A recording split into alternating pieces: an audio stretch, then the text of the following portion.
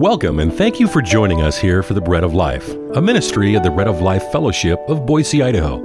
Bread and water is what we need and what we have in Jesus Christ. He said, "Come to me and drink." He said, "I am the bread of life." However we adorn our Christian faith, it rests in this most basic thing. Christ is all. Let's learn from Him. Let's learn about Him. Now here's our teacher, Joel Van Hoogen. If you're a parent of multiple children, you know that when you punish one child, all the others are usually taking note. And the child that receives your discipline humbly is the one who helps you the most in raising the others. Hebrews 12 and 13 tells us that when we face the discipline of God in our lives, we're to do it by straightening up our bodies and straightening out our paths. We're not to walk around defeated as pathetic examples of those who are feeling sorry for themselves, and we're not to meander around looking for others to give us their pity or to give us a cheap way out from God's correction. Now, this is important because God is doing a good thing for us when He corrects us. He is demonstrating not only His love for us, but also His hope for us. He is shaping us into the image of His Son. And as we face this discipline surrendered to God, we become examples to all our brothers and sisters who are being raised by God as well under His disciplines. Endure believingly. Believe that God has a purpose to glorify Himself in you and through all that you're experiencing, and therefore endure hopefully. Hopefully. Even thankfully. The Bible actually says, in everything give thanks. Not for everything, but in everything give thanks. For this is the will of God in Christ Jesus concerning you. Endure prayerfully, humbly, patiently, believingly, hopefully, thankfully. Verse 9 gives us another word here, maybe the most important of all. It seems to sum up what we've just been saying in these other words. It says, be in subjection. Be in subjection to God as He does these things. All we have said here is a way of, I think, of being in subjection to God. All the ways in which we respond properly, not despising, not becoming discouraged, is a way of expressing that we're yielding to Him and we're trusting in Him. This act of being in subjection calls for, in the midst of our disciplines, and this is what God is getting at, is a total renunciation of our own self-will. A total renunciation of our desire to design the way of our lives and to fulfill and satisfy ourselves and to live for our own well-being. And it calls for a total renouncing of those things. That's what it means to be in subjection to Him. Not to your desire, not to your designs, not to your will, not to what you want. I think what God wants to hear from us, and we might feel it in our spirit, but I believe God is blessed when He hears the words from us. He wants us to hear something like, not my will, but your will be done. You say it, and as the Spirit brings you to mean it, Christ will meet with you in those very words and will make His life known to you because they were His words as well. They were His attitude as well as He brought to you your salvation. Here's a third observation for you. It comes at the end of verse 13 here. It says, so that what is lame may not be dislocated, but rather be healed. And actually, if you look at these words in the Greek, you'll see that it appears in the text that what is being addressed here is not the individual who is under discipline at this point. In other words, He's not simply saying, you do these things, you buck up under the situation, you face God and you look towards Him and you seek to glorify Him and you make your path straight and you just accept His disciplines and your lameness will be corrected and what's pulled out of joint in your life will be put back into place. And although that may be true, that doesn't seem to be what the passage is referring to. It appears as though in the passage as you read it that the author is turning his attention from just the individual who is to meet with this discipline in a right and proper way in subjection to God, and now he's turning their attention to those around them who are also being bent out of shape and who are slouching along under their own trials. You're not the only one that God is working on. Did you know that? You're not the only one that God is disciplining and trying to mold and shape in His family. There are those around you that for reasons that you might never know have become contorted and bent out of shape by their difficulties and their hardship and their trials. And your readiness to buck up under God's chastening to straighten your direction under His disciplines, can be used of God. And this is how you make disciplines the most useful way.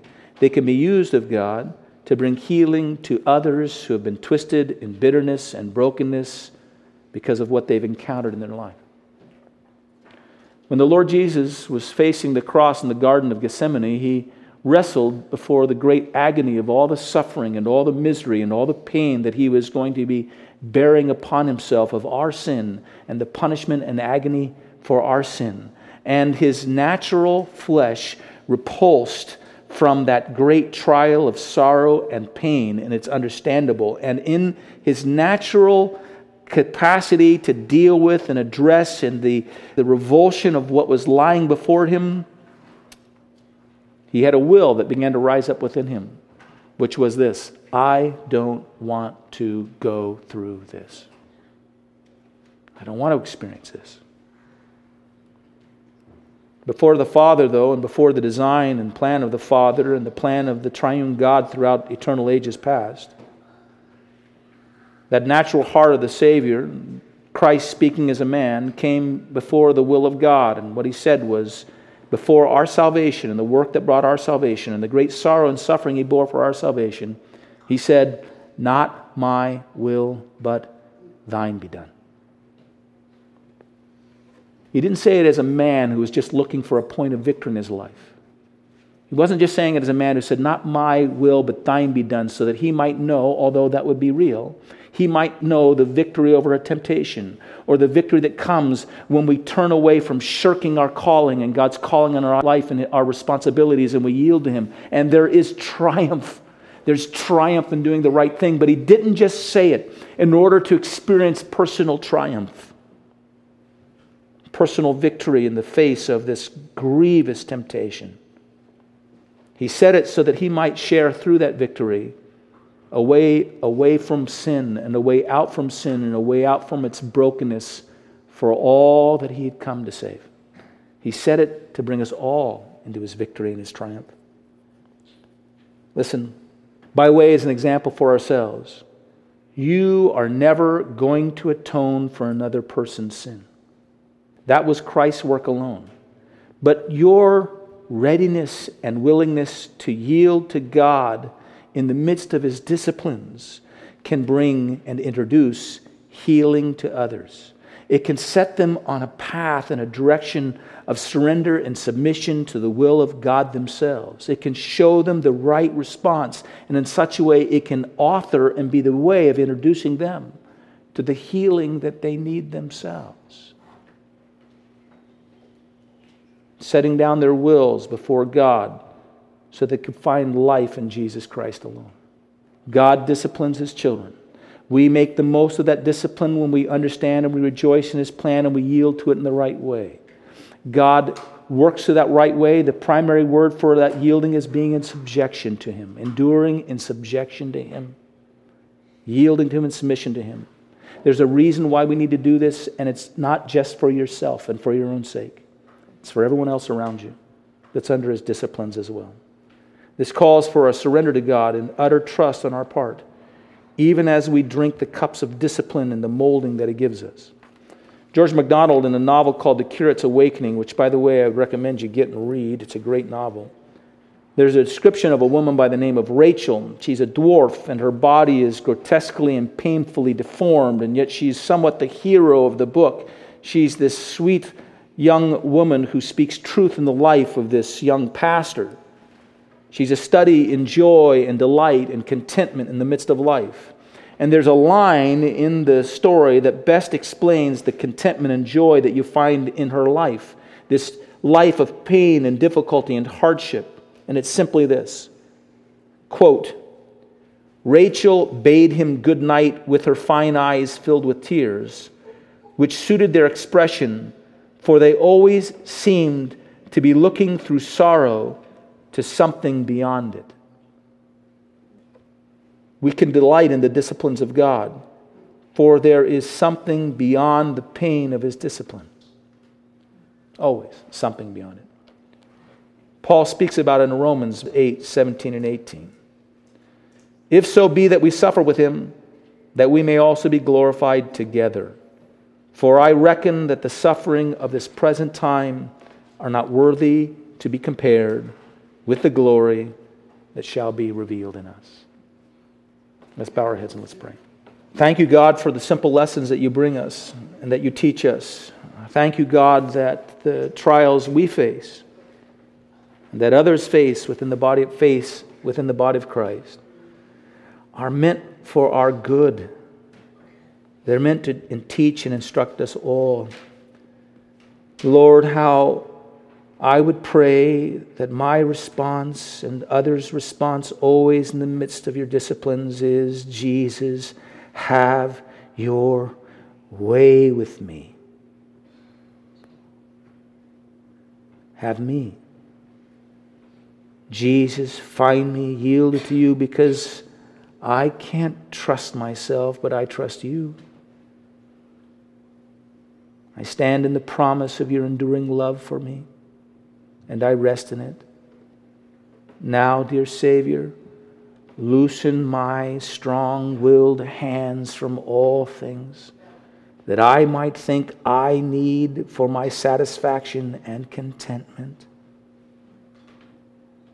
that I might take hold of you alone. Strengthen my arms to embrace what you give me. Strengthen my knees to stand and rise before you in praise and bow prayerfully, submissively in your presence. Set my path with my eyes fixed upon you to glorify you and you only. Thank you, Jesus, that you are so good as to wean from us and take from us those things that do not bring glory and honor to you, to prevent us from those things that take us deeper and deeper into a pit of self. Thank you for your refining hand. We have experienced something better than all the world. We have been made sons and daughters of God. We've been raised up to be a nation of kings and priests with our God. We've been given a position of highest honor. Oh, how easily it would be to distort all those things into an expression of praise and arrogance and pride. Thank you for humbling us, showing us that everything is in Jesus and in Jesus is everything. Savior, thank you for giving yourself completely to the misery and sorrow and suffering of the punishment of our sins, so that we might be delivered and brought out of our punishments.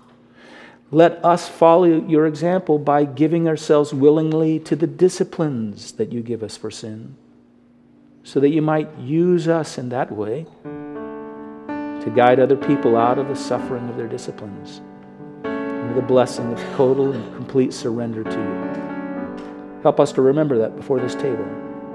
Help us as we partake of it to eat of the bread worthily, knowing that we're not worthy of it, to drink of the cup worthily, knowing that we're not worthy of it, confessing honestly before you our sin and our need of you alone, taking you by faith, we ask in Jesus' name. Amen.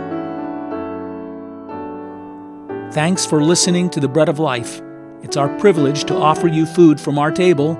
If you want to learn more about our teaching ministry, go to breadoflifeboise.org. Until you join us again around God's Word, may God bless you.